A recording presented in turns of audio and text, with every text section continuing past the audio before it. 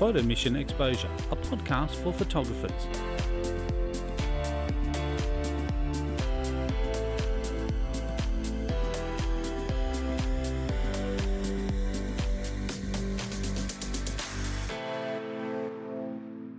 Welcome to Photo Mission Exposure, a podcast for photographers. This is our very first episode.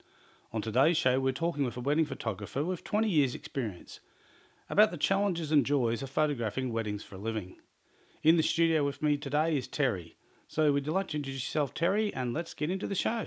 Yeah, so my name's Terry, and I operate under the business name of Terry Hanlon Photography, using my own name as an identifier. I felt it's always been important to use that as my brand, to use myself and my own name.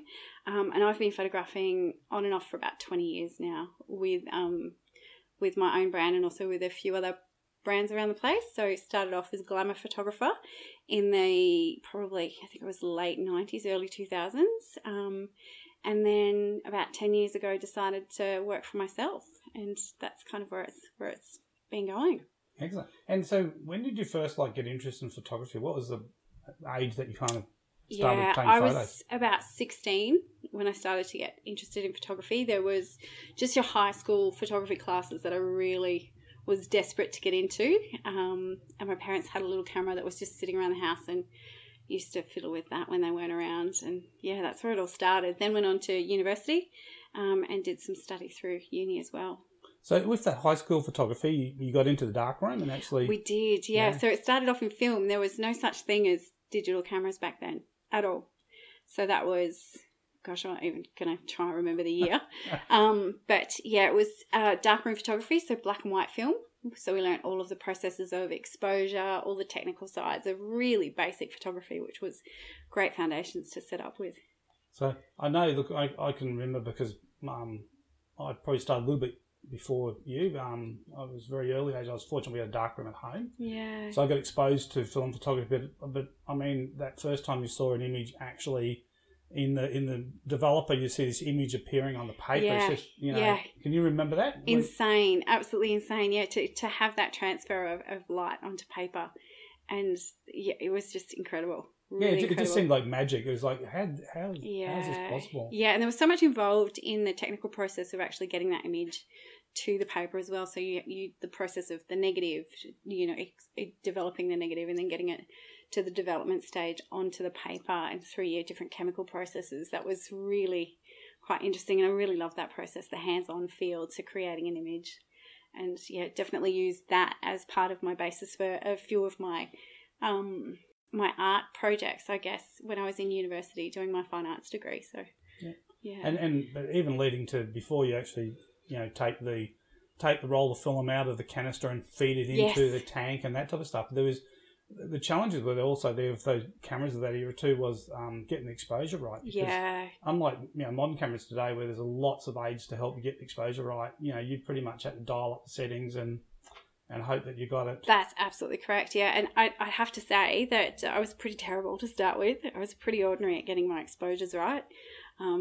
Definitely something that took a lot of practice and a lot to understand as well. So just one thing that kind of comes to mind when we speak about that is the zone system, with the Ansel Adams zone system, and how to understand exposing your images for the right portions of the images that you wanted to showcase. So I think that was really important to learn as well. Yeah, I think a lot of people took a lot of stuff away from Ansel Adams as far as a bit of a pioneer in photography, and I think a lot of people who've shot film and started with film have a different appreciation of digital because you've done some of the hard yards. And then you get to the digital platforms that we all shoot with now, and sometimes, like I said, it's good to strip it back and be able to kind of shoot back and how it used to happen.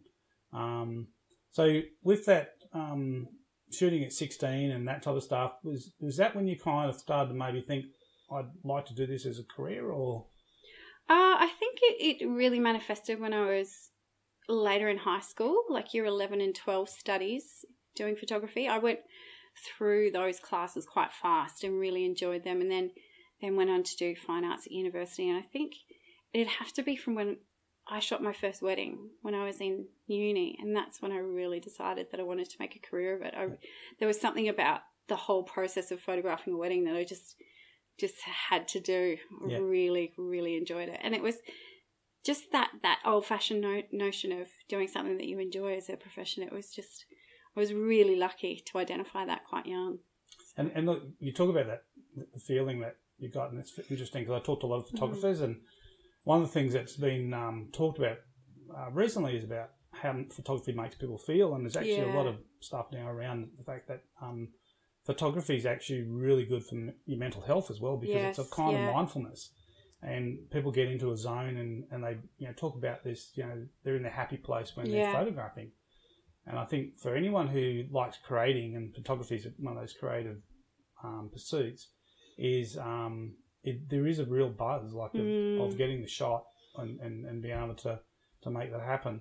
So. Yeah, there is. And kind of touching on that as well, when I was in university doing my art projects, I really used my photography as a mental health, kind of an escape. I used it to deal with a lot of issues that I couldn't quite articulate at that young age, and a lot of things that I guess we process as emotional intelligence these days, I was really exploring through my photography. So I found it really therapeutic back then, and really it helped me get through a lot of issues. And like I said, that's really been started. I think that's really been started to be looked at now, that there's actually programs for people actually trying to get people into photography who are dealing with some challenges, because it does help. And I think that's the thing that always drawn me back to photography, is that is a feeling, and a part of the reason why I want to do these podcasts is that it's for photographers to listen to, because quite often in your own family, your family don't get you as a photographer.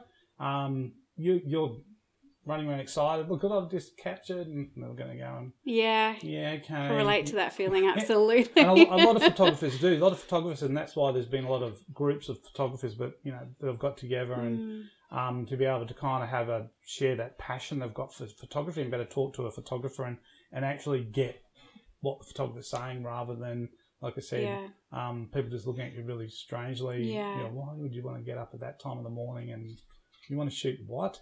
That type of stuff. And that's, I think, always a challenge for photographers. One of the other things about photographers, and I know I did read this on your website about you're a bit of a lone wolf shooter, and it's interesting because recently I asked a whole group of photographers about what type of style of photography, and an enormous amount of them came back and actually said, I'm kind of a lone wolf. I like to go off and just do my own thing and shoot, or be shooting something that I'm in control of the whole event. So is that because of the amount of creative control you've got, do you think? Or I have to say it's because I started shooting alone, and I've never really wanted to rely on anyone else to assist me through that process, and definitely because of the creative control, because to me it's an image is a language, and I'm the one that's portraying that language, and I'm the one that's speaking through that image. So I think if someone else was involved in that, it wouldn't really be my story. It would be a combination of possibly the two of us, or they would definitely influence the way that it turns out. So yeah. And look at talking about your images, because I've looked at your images on your website, and some of your images do speak. Thank you. Which is that's the sign of a good photograph. If the photograph speaks to somebody, you've done a good job as a photographer. You've actually got to that place. Thank you. That's lovely feedback. Thank you. And look, it is, and look, I think the thing about it is these days, and it's so competitive now in the field that you're doing. I mean, you're predominantly doing weddings and event type photography. There's a lot of people doing that, and I look at a lot of different photographers' work, and some of it is, I wouldn't be glad I wasn't paying for it. Yeah. Because it's kind of a standard, which is really, some of them are nice photos. Yep. But that's it. They're not telling me much about what's happening. And even like I looked through some of your photos and some of your portfolios, and you've grabbed a lot of detail. You've taken pictures of things that probably most people would miss. Yeah. I saw a picture there of a clock that you took, and I got the reference to it straight away that, on a day like a wedding, the clock is very important. Oh, yeah. Because everything's done by the clock. Yeah. So everyone's looking at the clock. Yes. So I kind of got that connection straight away when I saw that picture. Now, some people might not see that, but that was kind of lovely to see someone who actually kind of takes the craft to that level where you're actually trying to, bring that creative element into it and tell the story. And I know you talk about too when on your website about how long people should get you for, and you're saying, well, how much of the story do you want me to tell? Yeah, absolutely. And the longer that you're involved, obviously. And we were talking before we started this. We were talking about behind the scenes and different things, and sometimes that's really important. Absolutely, part of any event is to get that behind the scenes stuff. Yeah, and I think it's really important to understand how much effort and work goes into something. Even on a wedding day, there is so much that happens before the couple get to the church that is such an integral part of their story and their journey together.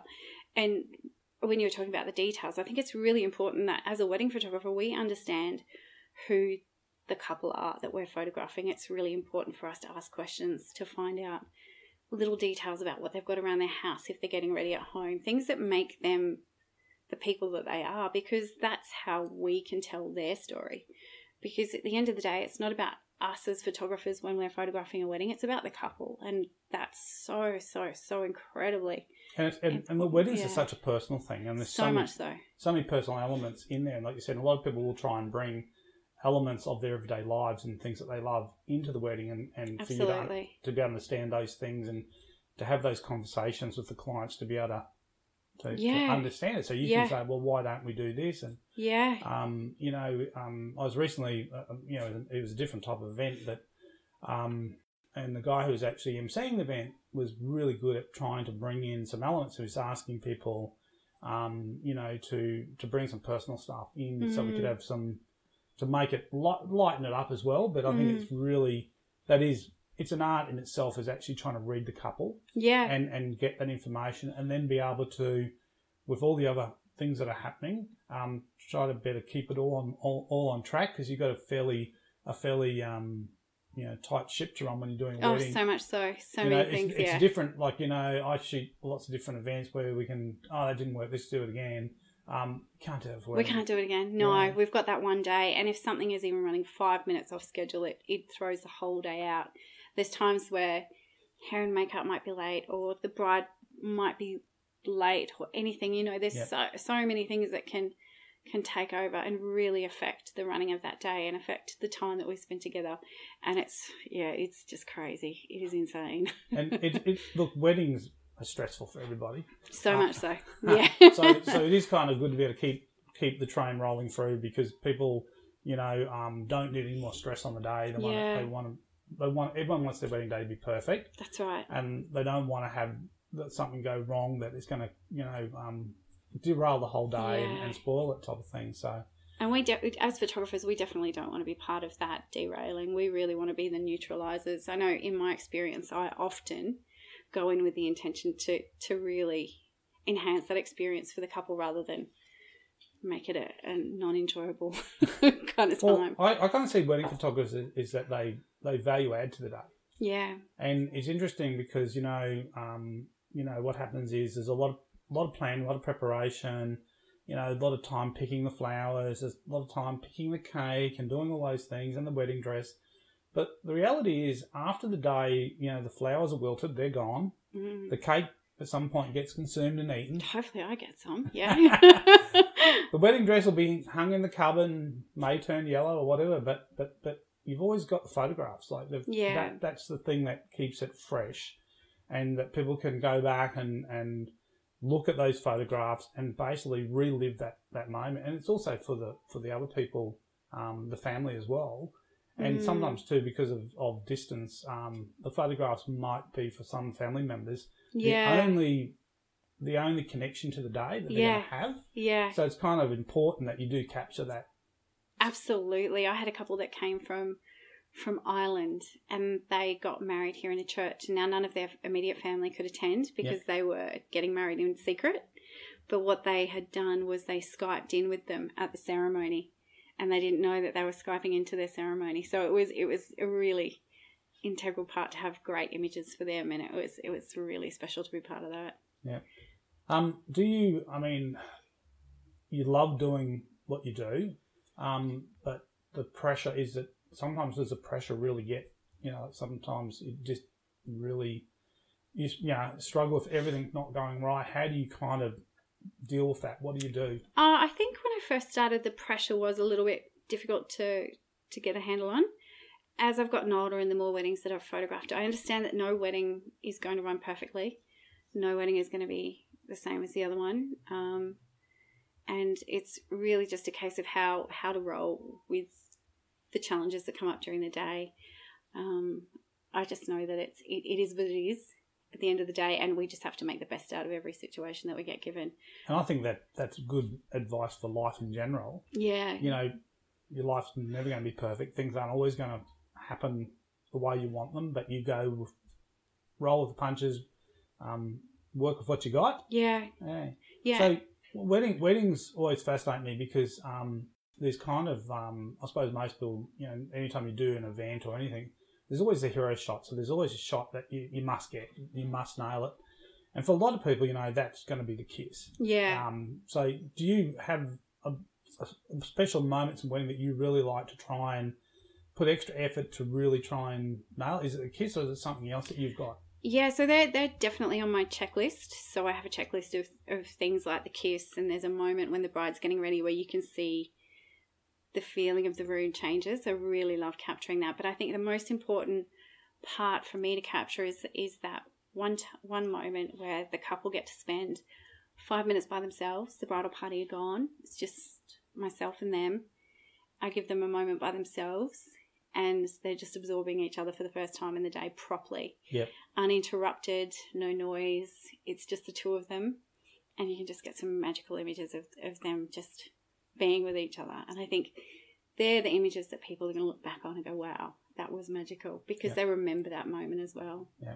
And I think, look, organic shooting like that, where it is organic, where you're not really prompting them or trying to stage them or pose them, that type of thing, is that they're doing it naturally. So important. So important. And I mean, I do a lot of street photography, and the thing I love about street photography is I love the organic moments. Absolutely. And I look for them, and you'll sit and wait for something to happen. And I understand that those pictures usually make the best pictures. And they're getting harder to get these days because people are so aware of cameras because of mobile phones. So much harder. Well, everyone carries a phone or camera with them these days. Yeah. Which actually causes a new challenge, because I know, I've talked to quite a few wedding photographers about some of the challenges, and one of the challenges is it's all the people wanting to get the photos with the iPhone, the iPad. Yeah. And you're there paid to do a job. Yes. And you're now competing with it. How do you deal with that type of scenario? Do you set the ground rules with the... So I leave that decision up to the couple, whether they want an unplugged or not unplugged ceremony. The ceremony is the only time I find it really, really difficult. I do kind of explain to them the pros and cons in going either way. But at the end of the day, if someone stands up in front of me and they get in my way when I'm taking a photograph, I just take a photo of that. Yeah. Because that's what's happened. Sometimes it can be really interesting, and you can get some great shots of people taking selfies at the most inappropriate times. But yeah, it's a challenge, and I just feel that it's not going to get better. It could potentially get worse. So it's just another one of those obstacles that we need to work around. And it creates some interesting images. And look, I think social media in general for photographers is changing the landscape so much dramatically. So. Yeah.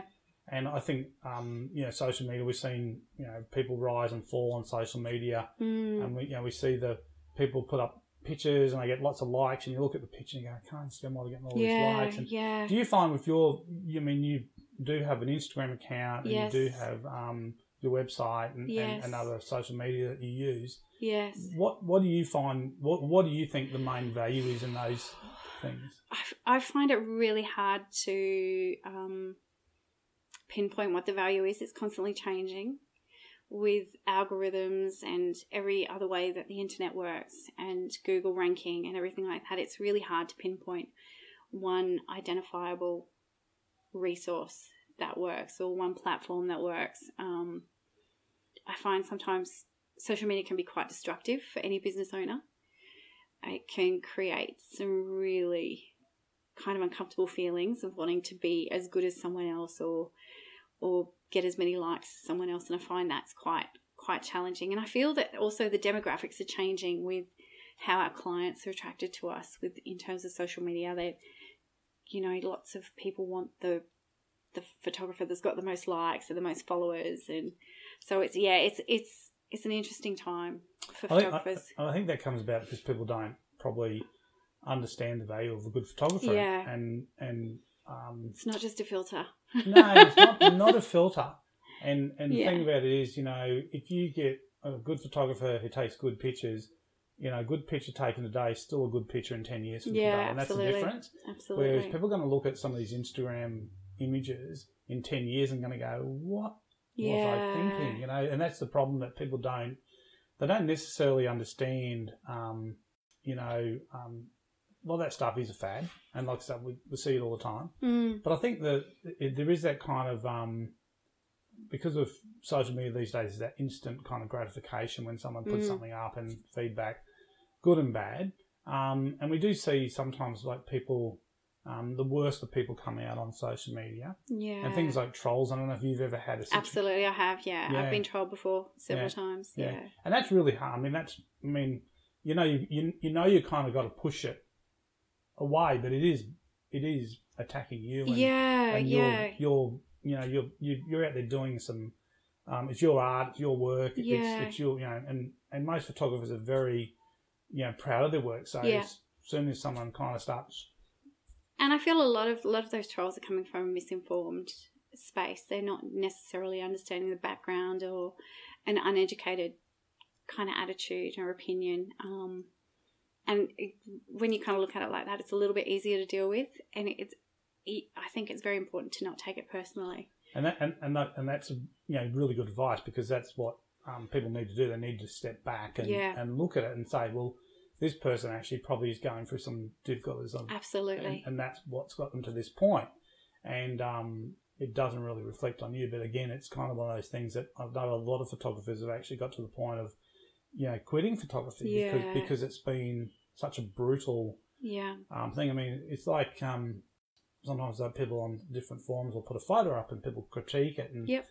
And I just still remember this. I had this experience probably about 18 months ago where on one of the groups I'm on, that someone put a photo up and says, "Oh, look, I'm just doing some food photography and I've done this shot. What do people think? What can I do better?" Yeah. And I jumped on straight away and said, "Hey, look, I would move. There's a knife. There's a kind of a knife there. I would probably just either remove it from the scene before you take the shot."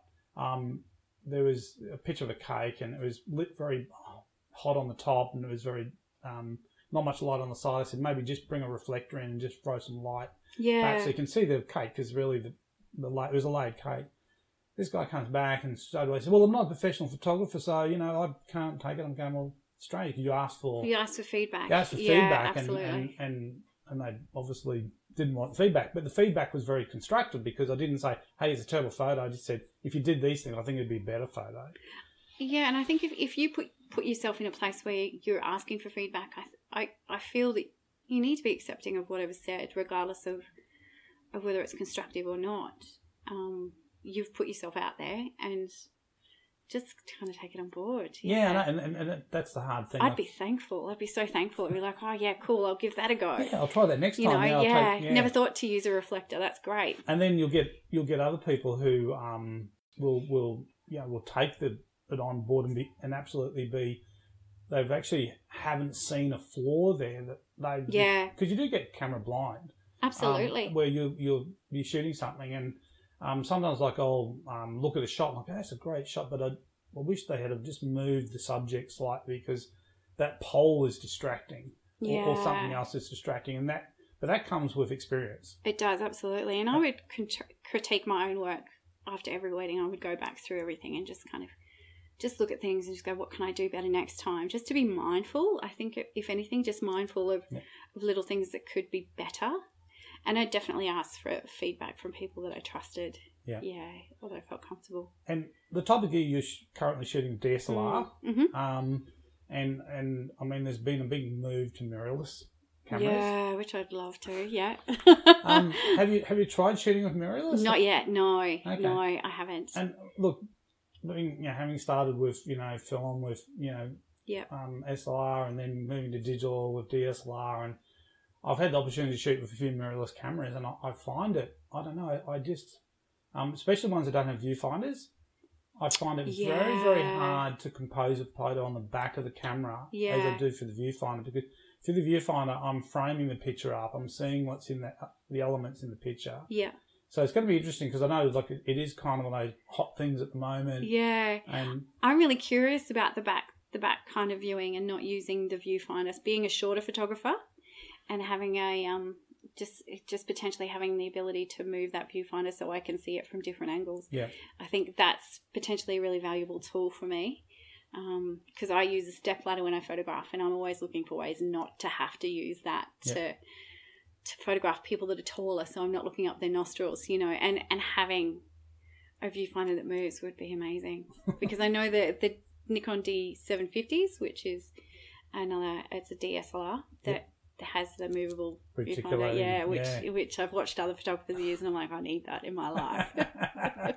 I think, and look, I mean, obviously, where equipment has gone, there's been so many advances in equipment, and equipment has got, so much better, and and I mean, it does a lot of the work we talked earlier about. In the old days, you had to get exposures right, and now the camera can do a lot of that for you, and you can actually. And the other thing too now we've got is post. Yes. How much time do you spend on post? Or, obviously most people try to get it as right as you can in camera. Yeah, it varies, and it kind of depends. Like if it's been really right in camera, it could be quite a small amount of time on post. I kind of say it's around about a week of full-time work to edit up a wedding. It really depends on the conditions and how tough it's been. The lighting on the day, anything that needs to be edited out. I really try not to airbrush or anything like that. I try to keep most of my images as natural as possible. So anything that needs correcting can be left, because it didn't really happen. Yeah. It can change people's memory. It's not a realistic view of what happened on the day. I think, what most people don't appreciate too is that, post costs money. Yes. While you're sitting in front of a computer, you're not ringing potential clients. That's right. You're not marketing yourself. You're That's not, right. Shooting. So it is important to get to get it as right as you can. And like I said, on the day, sometimes, things are out of your control. So some things you're going to have to fix in That's post. Right, yeah. But I think a lot of photographers get too hung up now that they have to do, and look, it kind of always amuses me, everyone who sells presets, Lightroom presets. Yes. I don't use presets. Yeah. My workflow is I've got Lightroom, but I just don't like it. I actually use Elements. Which is a cut down version. I've got a full version of Photoshop as well. Yeah. But I tend to use Elements because I used to use Elements. Yeah.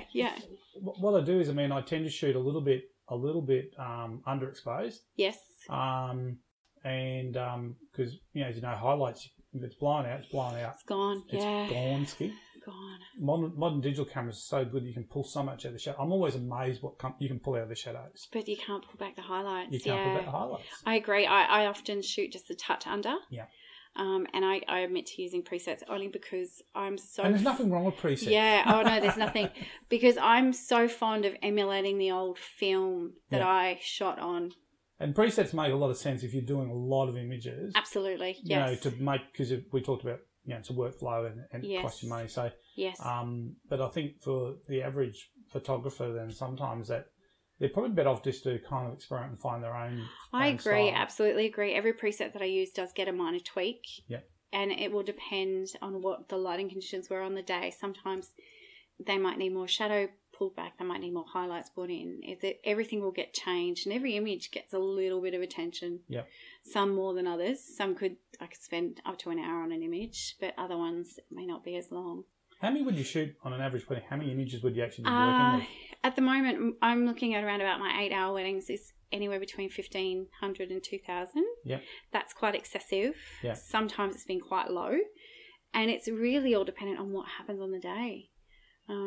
I've learnt to photograph what I need, not what I don't need. Yeah. And when you do get them back on the computer, have you become fairly ruthless and quickly culling the image that you're not going to? I have lately, yeah. I'd have to say in the last 12 months I've become a lot more ruthless than I used to be. Yeah, and I don't shoot as much as I used to. One thing I have been doing this year that a lot more than I have in the past is photographing for other photographers, second shooting. Yep. And so when I do that, I'll change my process depending on what their needs are. So I've worked with photographers who just want me to shoot lots of content, so then I'll just shoot a lot of content, and others that are just quite happy for me to run how I used to. Filler shots to fill Absolutely, yeah. So it just depends how they're going to use the images on the day. Yeah. And look, it's interesting because everyone has their own style. So being a second, when you're in a situation as a second shooter, obviously you're going to see the day differently to the lead photographer because you've been there. Is that a challenge? It is. It's a real challenge. You have to bite your tongue all the time? No, I kind of find it really interesting in quite an observation way. It's nice to see how other people work. But I do, like as you say, it's quite challenging to shoot how someone else would and see something through their eyes, which I think is I'd almost say it's near impossible to understand a scenario from someone else's point of view unless you know that person quite well. So yeah, that's been really challenging. There's a couple of photographers that I work with that I just love working with, and I feel like I see things in a similar light, so it's worked quite well. Yeah. Does sometimes when you're in that situation and you see those other photographers, does it kind of validate that things you're doing are right? So Absolutely. I remember the first time I second shot, I realised that I was doing so many things right, and that I was on the right track. And yeah. And I have to admit, the first time I second shot was probably only 6 or 7 years ago. So I'd been photographing by myself for quite some time before I second shot for someone. Yeah. And I think, look, as photographers, we all question ourselves. Absolutely. Yeah, constantly. So it's good sometimes, because I've been in that experience too, where I've actually been in a situation where I've then seen someone else, and I look at what I do and I go, I know I've got it right. Yeah, it's like, I'm okay. I do all right. This is all right. This is a good way of doing it. And I think that's, and again, that's a challenge, and that's something that you have to learn. It's a journey. Like photography is that journey where you pick up the camera and you have to find your way. Then eventually you find your style. And I've looked at a lot of your work, and one of the things I like about your work is that you've found your own style. It's very evident there in your work. You can see that. I like that you use high key, and you use it in beautifully, because people do use high key and it gets overused, but you use it in whether it's appropriate for the thing. And that's obviously how you become a photographer. You know when to shoot at low key, shoot at high key, how you're going to shoot this, shoot at low angle, high angle, looking at that. So and that's definitely indicative of your style when you shoot in a particular light fashion. And I've found it really difficult to shoot in low light, although recently I've tried it just for a bit of a challenge, and I've enjoyed it. I've enjoyed doing things just a little bit differently, but I've always really been drawn to just the punchier images that are a little bit more vibrant and a little bit more contrast through skin tones. And look, as street photography, we love low light, moody. Oh yeah, amazing. Dramatic, but it doesn't always work in a wedding situation, because and high key does emulate a feeling of euphoria and happiness. Yeah, absolutely. And it does, and it comes out in the photos. And I think that's so. I think that's a lot of photographers should really go out there and try a lot of different things, because that's what you'll do, and find out what works, and then work out. And it's like photographers have kind of got we've got this toolbox. They've got all these things in the toolbox. You're just got to know which tool to reach for and when to use it. And that's where I think some of the people who are just getting into photography struggle with that. Yeah. When to shoot this particular way. I mean, we're all probably, I don't know if you're guilty, but I'm definitely guilty of, when HDR came along. Oh, me, definitely. God, I thought it was the best thing in the world. And, it was shooting HDR and And you look back at those images now and you just cringe. Oh, yeah. If I go back on some of my old portfolio work, I'm just like, oh, what was I thinking? Yeah, but absolutely. This is, and you touched on that you shot some glamour stuff, and it's interesting because how different areas of photography have virtually disappeared. Yeah. And glamour photography is kind of a thing that was a really big thing. Yeah, for such a long time. And there was lots of studios shooting glamour, and now it's kind of like... It's a lost art. And, yeah, it's so interesting because I try so hard not to draw back on those styles, but it's quite evident that it pops its head up every now and then. And it works. It works in the right place. It's got its time and place. Yes, it does. But yeah, glamour photography was an interesting way to start my career. Absolutely. Yeah, and I think there's a lot of photographers got into that because it was like anything. Look, it's at the end of the day too, as a photographer, you've got to pay your bills. Yeah. And so where work comes along, you have to take the work because Absolutely. obviously you got to feed yourself and that type of stuff. Yeah. So how important do you think your equipment is and to what you do, and I mean, how much? I mean, would you like to get some more gear, or do you think you've got enough gear for what you do? Or I think at the moment I've got ample gear. I would like to make a few changes potentially, but also upgrades would be amazing. Such an expensive thing to upgrade. It's you're looking at a house deposit to just get a basic kit together. Yeah. But at the moment I feel that my kit's quite adequate. I know my gear. I know when to use it, what to use. The conditions. Yeah, and you got some primes in there? I do, yeah. So I've got a 35mm prime and a 50mm prime. The 50mm I haven't used too much, but I'm starting to use it quite a fair bit. I'm really enjoying using that. And I also have a 12-24 Sigma Art Series lens, which is quite lovely. 70-200, which is, I have to say, that's probably, even though it's my heaviest, it would have to be my favourite lens. Yeah. And that's a 2.8, is it? Yeah, it is. It's a 2.8. It's lovely. And look, that combination, that 70-200 fast 2.8 lenses, they are beautiful lenses. Yeah. It doesn't matter what you're shooting on, what platform. Absolutely. They are, it's one of my favourite lenses as well. And it is heavy. So heavy. So much so glass heavy. in it. So and then heavy, photography, these are things that you got to consider because you're doing this on a thing. So how do you carry your camera? Like, what do you use, slingshot? Yeah, so I've got a hold fast that I use, and I've been using that probably for the last, I reckon, maybe 5 years. And I found since using it, my back doesn't hurt nearly as much. Yeah. You do have to be quite fit, which is one thing I need to improve. But yeah, it's very heavy gear. You could be kitted up with probably potentially 15 kilos worth of gear if you've got your speed lights and everything clocked on as well with your lenses. Yeah, it's a challenge. Yeah. It's a painful challenge sometimes. I think so. And look, finding that combination of how to move your gear around, how to work with your gear and be comfortable with it. Yes. That is once you get to that point, it's really good because it's one less thing you have to worry about. That's right. You see photographers sometimes struggling and quite often you can just see that they're not comfortable with the gear. That's right, and I find that that's the newer photographers that are potentially putting themselves in situations that they're not familiar with and they maybe don't have the experience to shoot in. So I've seen that happen a few times. And like you said, you are on your feet like for a large part of the day. So long. So you can't not too many weddings where you can actually sit down and photograph the wedding. They just come on, I'll take the next shot. Yeah, it's funny, and you are, like you said, you're moving all the time as well. We are. You don't have a Fitbit to see how many steps. Yeah, I use my Fitbits like when I'm at weddings. Some weddings that I've clocked up probably close to 10 k's on my feet. Yeah, I can believe that. Totally believe it. Yeah, you don't get a chance to take water, go to the toilet. There's so many things that your body is just wrecked the next day. You're wrecked. You actually feel like you've been hit by a truck. Yeah. So what's to this point in time, what's been your I suppose your favourite photographic experience? That's whether it be a paid gig or whether it's something you've done personally. Has there been a standout kind of photography moment where you've been involved doing something or taken a picture and it's really been a standout moment for you? Or that's a tough one.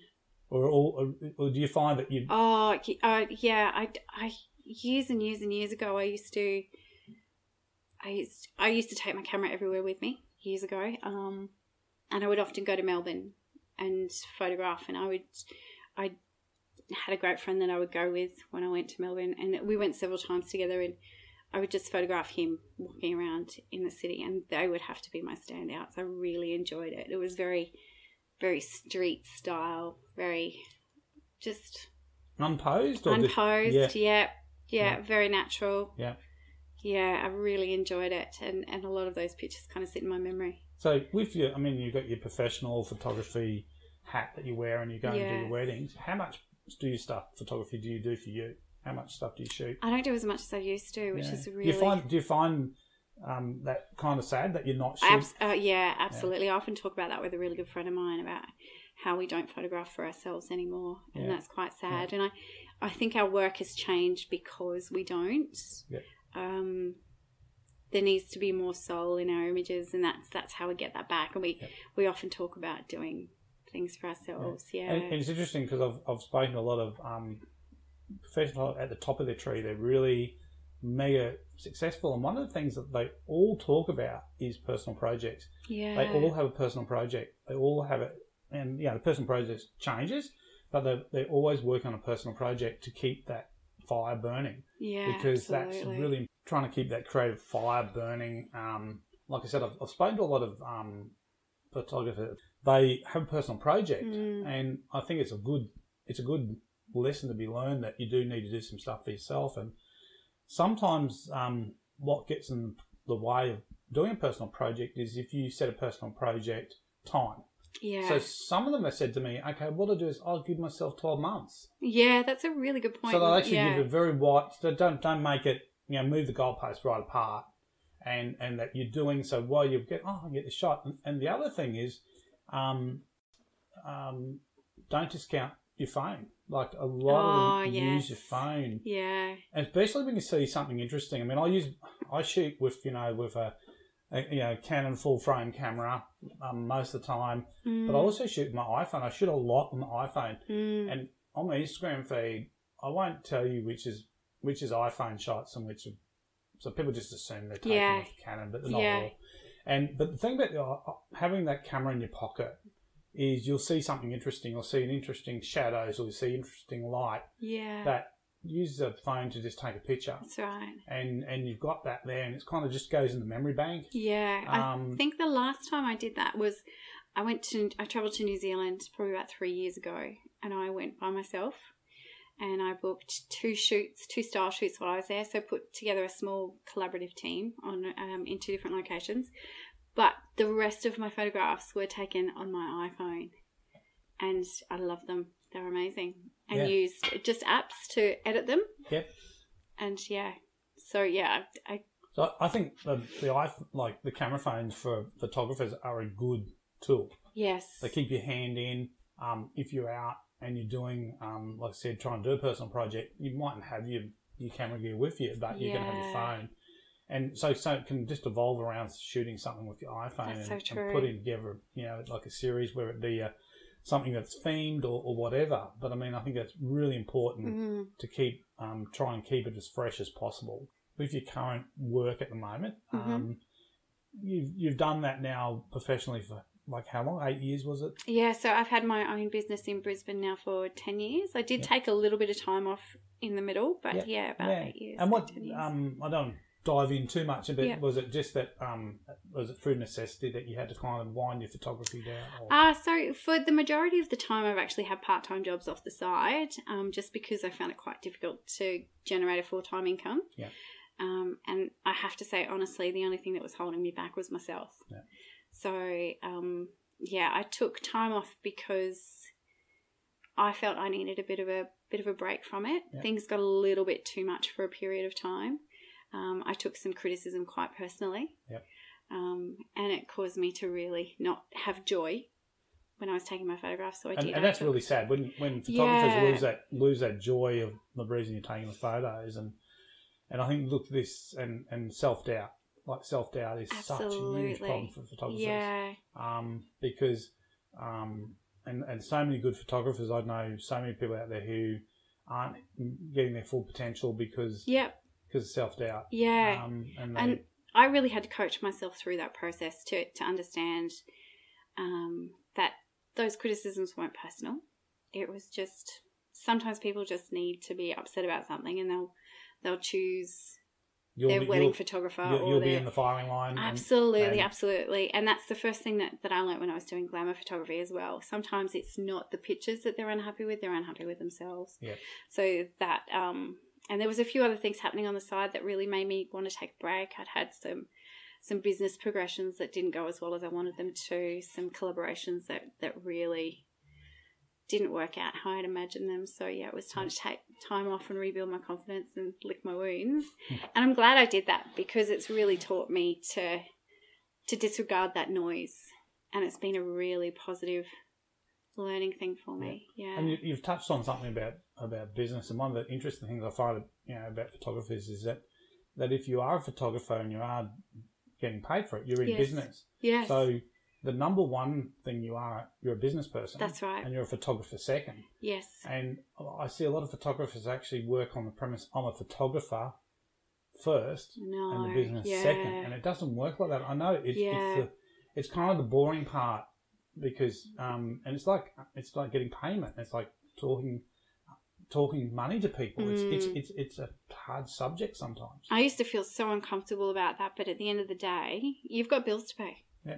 You've got to get by, and if you don't get paid to do it, you may as well go get a job somewhere else. Yeah, and I think that's a lesson you have to learn about how you set your pricing, how you value your time. You've got to value your time, and you've got to value every minute of your time. Value your skill too. Value the education process that you've gone through. Value the education process that you're still going through.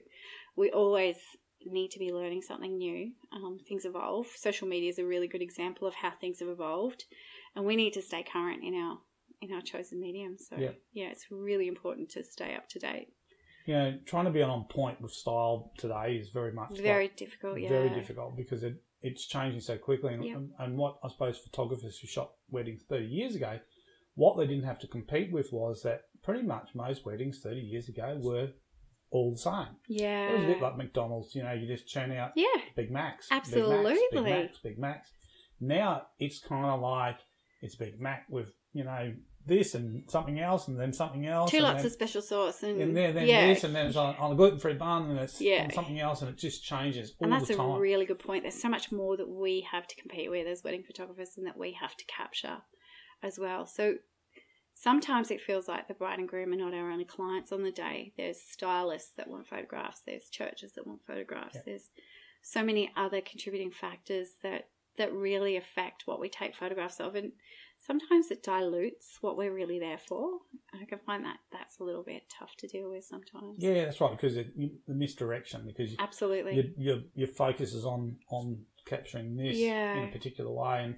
But I think the thing is, what I kind of you see this through wedding photographs of late is that a lot more of the couple's personality is now coming into play as well. That they want to be, have that shine in there. Yes. It's a big part of their lives. Yeah, and that can be shown by getting to know the couple really, really well as well, because sometimes their styling may not be indicative of who they really are, or their chosen outfits might not really reflect their personality. So, once again, it's really important. Do you find sometimes you've had a situation where it's quite challenging because of the diversity of the client being very much different to... Absolutely. It's kind of that juxtaposed. Sorry, I can never say that word right. But it's sometimes it just doesn't quite mesh. So you've really got to see under the layers to get what you're after. Yeah, can be challenging in that respect. Yeah. But really enjoyable to find out, because I'm quite a curious person. Yeah. I ask lots of questions. I talk to people a lot.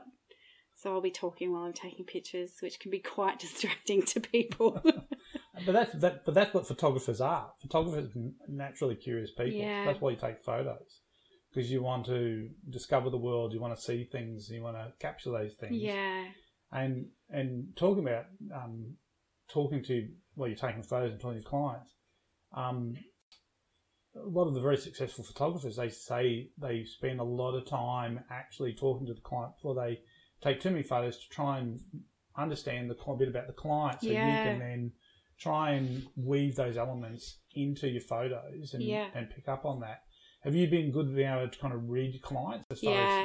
And I have to say that's the first thing that I learned when I was doing glamour photography. We were always encouraged to go and talk to our clients while they were getting their hair and makeup done, really get to know them, study their faces, find out, you know, what made them feel comfortable or uncomfortable, so that we could work with that. We had such a finite amount of time with them when we had them in the studio, and we only had 15 shots of film to get it right. So we had to know what we were doing, and we had to really understand who they were and what they wanted out of the shoot. Photographer, that pressure thing, absolutely. And there used to be an old notion, not in glamour photography, but in the film days, where your first roll of film wasn't even in the camera.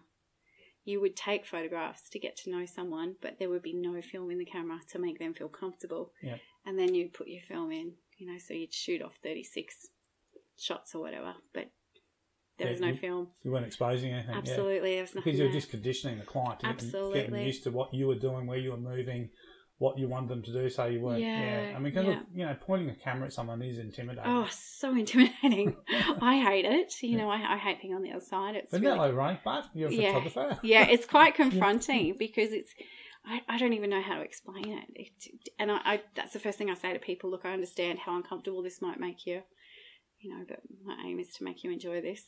So. And I think, look, that is one of the challenges, and that there's a lot of things in life that are kind of like that, where, you know, photographers will take photos, so we want people to be natural in front of cameras, but we might be natural in front of cameras, so we prefer to be behind the camera. Yeah, and that I have to say that social media has really influenced the way people interact with cameras. Very much so, yeah. So there's so much that social media has to answer. So we've talked a bit about obviously what you do as a photographer, and that's been really interesting as far as, you know, some of the experience in that. But I do know, because of conversations we've had, is that you kind of like the idea of the van life. Yeah. I wanted to bring that in because I think that it kind of fits the whole creative thing. So much so, yeah. Having that freedom. Absolutely, and living on very little. Well, that's fun, but isn't that the kind of that's how all artists are? We are, yeah. We survive on not much, yeah. I think the idea of being able to travel in a van or in any kind of minimal lifestyle is just really, really attractive. You know, it's having less to live with more. We see a lot of the iconic Instagram posts of, you know, the shot taken out of the tent. So, you know, your feet, the tents are, and there's a beautiful sunrise in the ocean, or there's beautiful mountains. Yeah, imagine waking up to that every day. And the idea that you can obviously create yourself a new scene every day by just moving your accommodation to a new location. The idea of it is just amazing, and it's becoming quite trendy now as well, which is encouraging because it makes it more accessible for people to do. It's kind of funny because it is one of those lifestyles that would really suit a photographer. Yes. You know, they kind of go hand in hand. Yes. That type of thing, because photography is largely too about location. Yeah.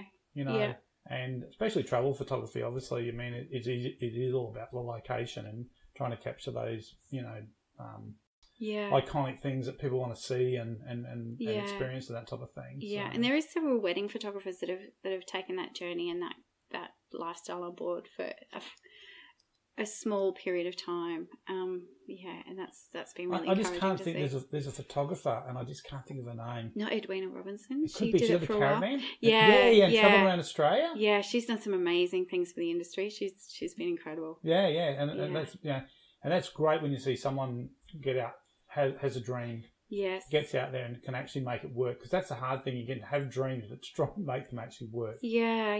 That's the difficult thing. And I think what was really lovely about watching her journey was she also took the time to talk about not necessarily the negative things, but the really hard things that made that journey what it was for her. And that was really nice to see as well. So yeah, it was good to see both sides. So maybe if I get you back in a few years, you'll pull up in your high-ace van. Yeah, and I'd likely have another photographer with me. I've got another friend, Deb Boots, and we often talk about leaving our lives behind and doing road trips. It just the idea is just amazing. Yeah, I think, like I said, and these days you can still run a business because of the internet. Yes. You know, if you've got a device that connects to the internet. Oh, so much so. You can be anywhere. Absolutely. Absolutely. So we're creating this, I suppose, this society that can actually be transient and move around and still actually be connected to the world, even though you're not glued down in one spot. Yeah, and I'm really keen to create an adaptable kit that can go with me everywhere. So it's about having the technology that does work like that. So yeah, that's definitely something I think that I'm keen to pursue. Well, there is all that stuff there. I mean, I do a lot of my stuff off my iPad Pro. Yes. And I'll can just download images straight onto it. Yeah. I can work on that and turn them around and do whatever. Insane. And you can share them, do whatever you need to do. Yes. And it's a great tool to be able to show clients stuff as well. You can say, hey, look at this type of thing as well. So, so the technology's there, and like I said, it's just it is an exciting time, and we touched on about mirrorless cameras, and I think there's more technology coming, which I think is going to, whether it's going to be good or bad for the industry, because we know now that the entry level DSLRs are so cheap that a lot of people have gone out and bought them and then decided that they're going to take photos and for a living and that type of thing. That's probably made the industry, challenge the industry as well. Yeah, wedding photographers really feel that every time of year when, we've got all the students that graduate from TAFE. It's around this time of year that we really feel the crux of our inquiries die down a little bit. Yeah. And you think that because they're going out there to try and get the experience, so they're actually really undercutting dramatically to try and obviously build their portfolios. Sadly, that sets a precedent, though. It encourages the buyer to think that that's the norm, which we've really struggled with. And it's interesting, the mobile phone industry went through a process many years ago, and I don't remember, where it was very common, the free mobile phone or the phone for $1. Yes. And it was built, you paid for the phone, it was in the plan, but the plans were much more expensive than they were today. But I had a mate of mine who was in that industry, and I remember him telling me this story, and it's so true about how, industry can undervalue them. And he had this lady came in, and she had this phone, and she'd only had it a week, and it wasn't working, and she said, I need a new phone. And he goes, oh, what's wrong with this one? Oh, it doesn't work anymore. And he said to her, oh, and he could see the screen like there'd been water under it. And he said, oh, it looks like it's been in water. And she goes, oh, yeah. And she goes, oh, well, how'd that happen? Oh, well, my 3-year-old was in the bath and was playing and wanted the phone, so I gave him the phone to play with, and he dropped it in the bath. But it was a free phone, so I just wanted another free phone. Oh. And she stood there, and he's looking at her going, but it's not a free phone. She goes, yes, it is. I got it on a plan. It was a free phone. So just give me another free phone. And that industry then, after they started to realise what they'd actually done, is they'd created this situation where people were thinking these items are free. Yeah. And now you don't see that because they had to turn it around because there was just nowhere to go with that model. You can't do that. So, and I just hope that the industry changes. I hope there's something that happens that causes people to start valuing photos, because if it doesn't, I mean, it's kind of going to be harder and harder for people to make a living in the industry unless something does happen.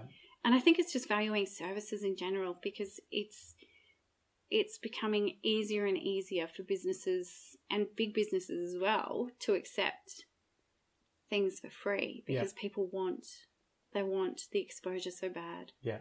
Or they want to learn so bad that they offer their services for free. And I think it comes back to what we touched on before about being a business person. Absolutely. And understanding that your time is worth something. And if some restaurant says, oh, look, I need some photos for our website, it'd be good for your portfolio to have the pictures, and so photographers get sucked into that really easy. Yes. And I think that's the challenge, to be able to say, well, yeah, okay, but what's in it for me? That's great. I can produce something good for you, but also I equally need to get something out of this relationship. I think it's really hard to twist your thinking around and not be fearful of missing out by saying no and understanding your value in that respect. And if you say no, that's okay. You haven't lost out on an opportunity. No, that's right. There's going to be something else that's going to come along. But I think it's when you're starting out, it's very hard. Hard lesson to learn, because you think that every potential sale or chance to photograph something is going to lead on to something bigger and better. So you don't want to miss out. Yeah. But the reality is that's not usually the case. No, and in my experience, it hasn't been. If you're doing work for free, you've got to do it for the right reasons for free. Yeah. If it's for the exposure, yeah, you're not always going to get work I know from photographers that do some work with rescue animals, and they'll go and donate their time to show. Oh yeah, that's an amazing thing. And that's a beautiful time to do that. Yeah. But there's times you've got to, as a business person, you've got to know when to and when not to. And that comes with experience. It comes with Yeah. understanding the business you're actually in. Absolutely. And I often work on creative collaborations where I work with other wedding vendors, and we do it with the intention of getting fresh content on our website, or, you know, we're creating something that we wish we could see in a wedding. But it's really challenging not to get quite frustrated with that process as well. Well, I just recently saw an Instagram story that you put up.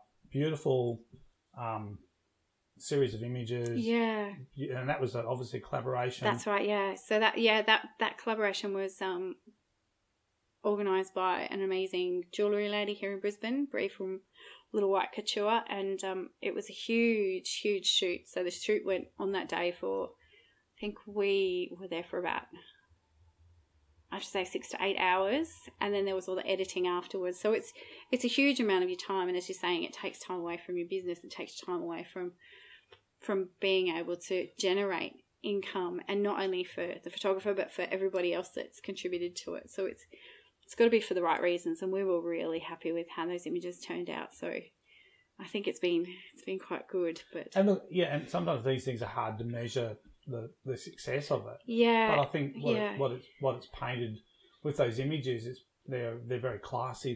They're Thank you. Beautiful images. Thank you. And I think that's the right message to portray to people. That's right. Yeah. So I think the value for that was to create the images. It wasn't necessarily to get follow-on work, because that sadly hasn't happened. Yeah. You know, I've not received inquiries saying I've seen that shoot, I loved it. I'm hopefully in the next, it's like maybe. It's a bit like when people win photography awards and things, and it's validation, isn't it? It's validation, but a lot of people said it's never flowed on the mean work. That's right. Yeah. And and there's professional associations that photographers belong to, and I know that some of them question the value of being because the public doesn't see the same connection or value in using someone who's an accredited photographer. Yes.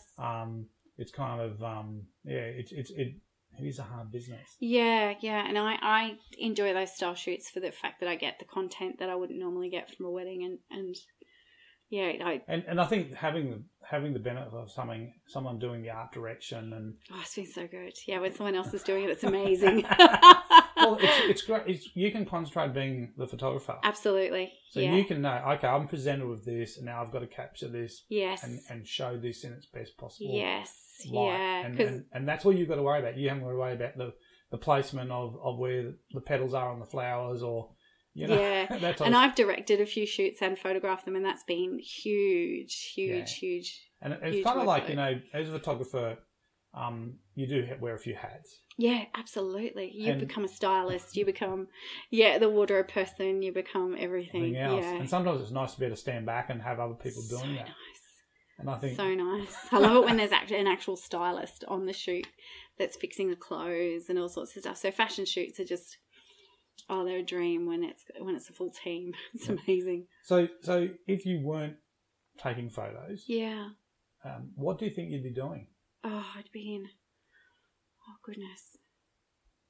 I'd probably be working in an office somewhere, making a mess of everything. I tell you what, I would be really unhappy compared to how I am now. Yeah. I'd know that without a doubt. I'd be so incredibly unhappy. So I know that I'm doing the right thing. Yeah, and I think everyone has to find that spot where they fit in, and find the things that actually make you happy. And that's you've hit it on the head. When I'm holding my camera equipment, I feel like I fit somewhere. Yeah. I feel like I belong, and it's really part of my identity at the end of the day. And it's really important to do something that you identify with. Yeah, I think that. And like I said, unfortunately, people go through life sometimes and they don't even find that spot.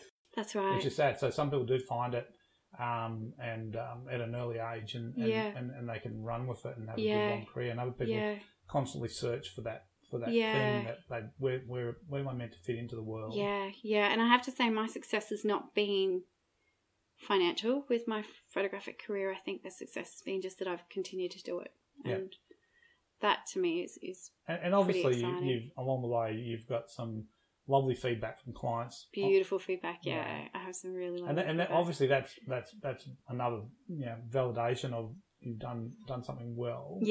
And the feeling that's a really great feeling. And no amount of money can.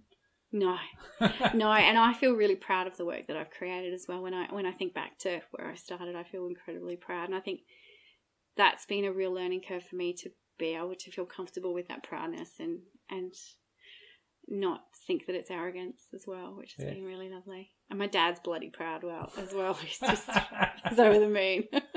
Well, that's good. I mean, unfortunately, sometimes families do validate people for the wrong reasons, and you see people go on things like The Voice, and they probably shouldn't be trying to sing, but it's great when the family see that and do that. And I think it's one of those. Again, it's a hard gig, and look, I really appreciate you coming in and chatting. And this is our first podcast. Yeah, thanks for having me. It's been fun. I might just there is a backstory because there's always every photo there's a backstory. Yes, there's a backstory that if we cast your mind back to about 3 years ago, we were sitting in a little coffee shop. At Wavell Heights called Shutter and Brew, and we had a thing called Photo Cafe where we'd invite about 20 people along. Enjoy some coffee and cake, and we'd talk all things photography. And I'd been asked from people, can we get a wedding photographer? And so I put my feelers out. Anyway, your name came up and contacted you, and you said yeah. And and I think you said, I'm not great standing at front, talking to people. So we said, okay, we've always had someone stand at the front and just be in control. I said, okay, let's do something different. Let's sit down and let's have a conversation about photography.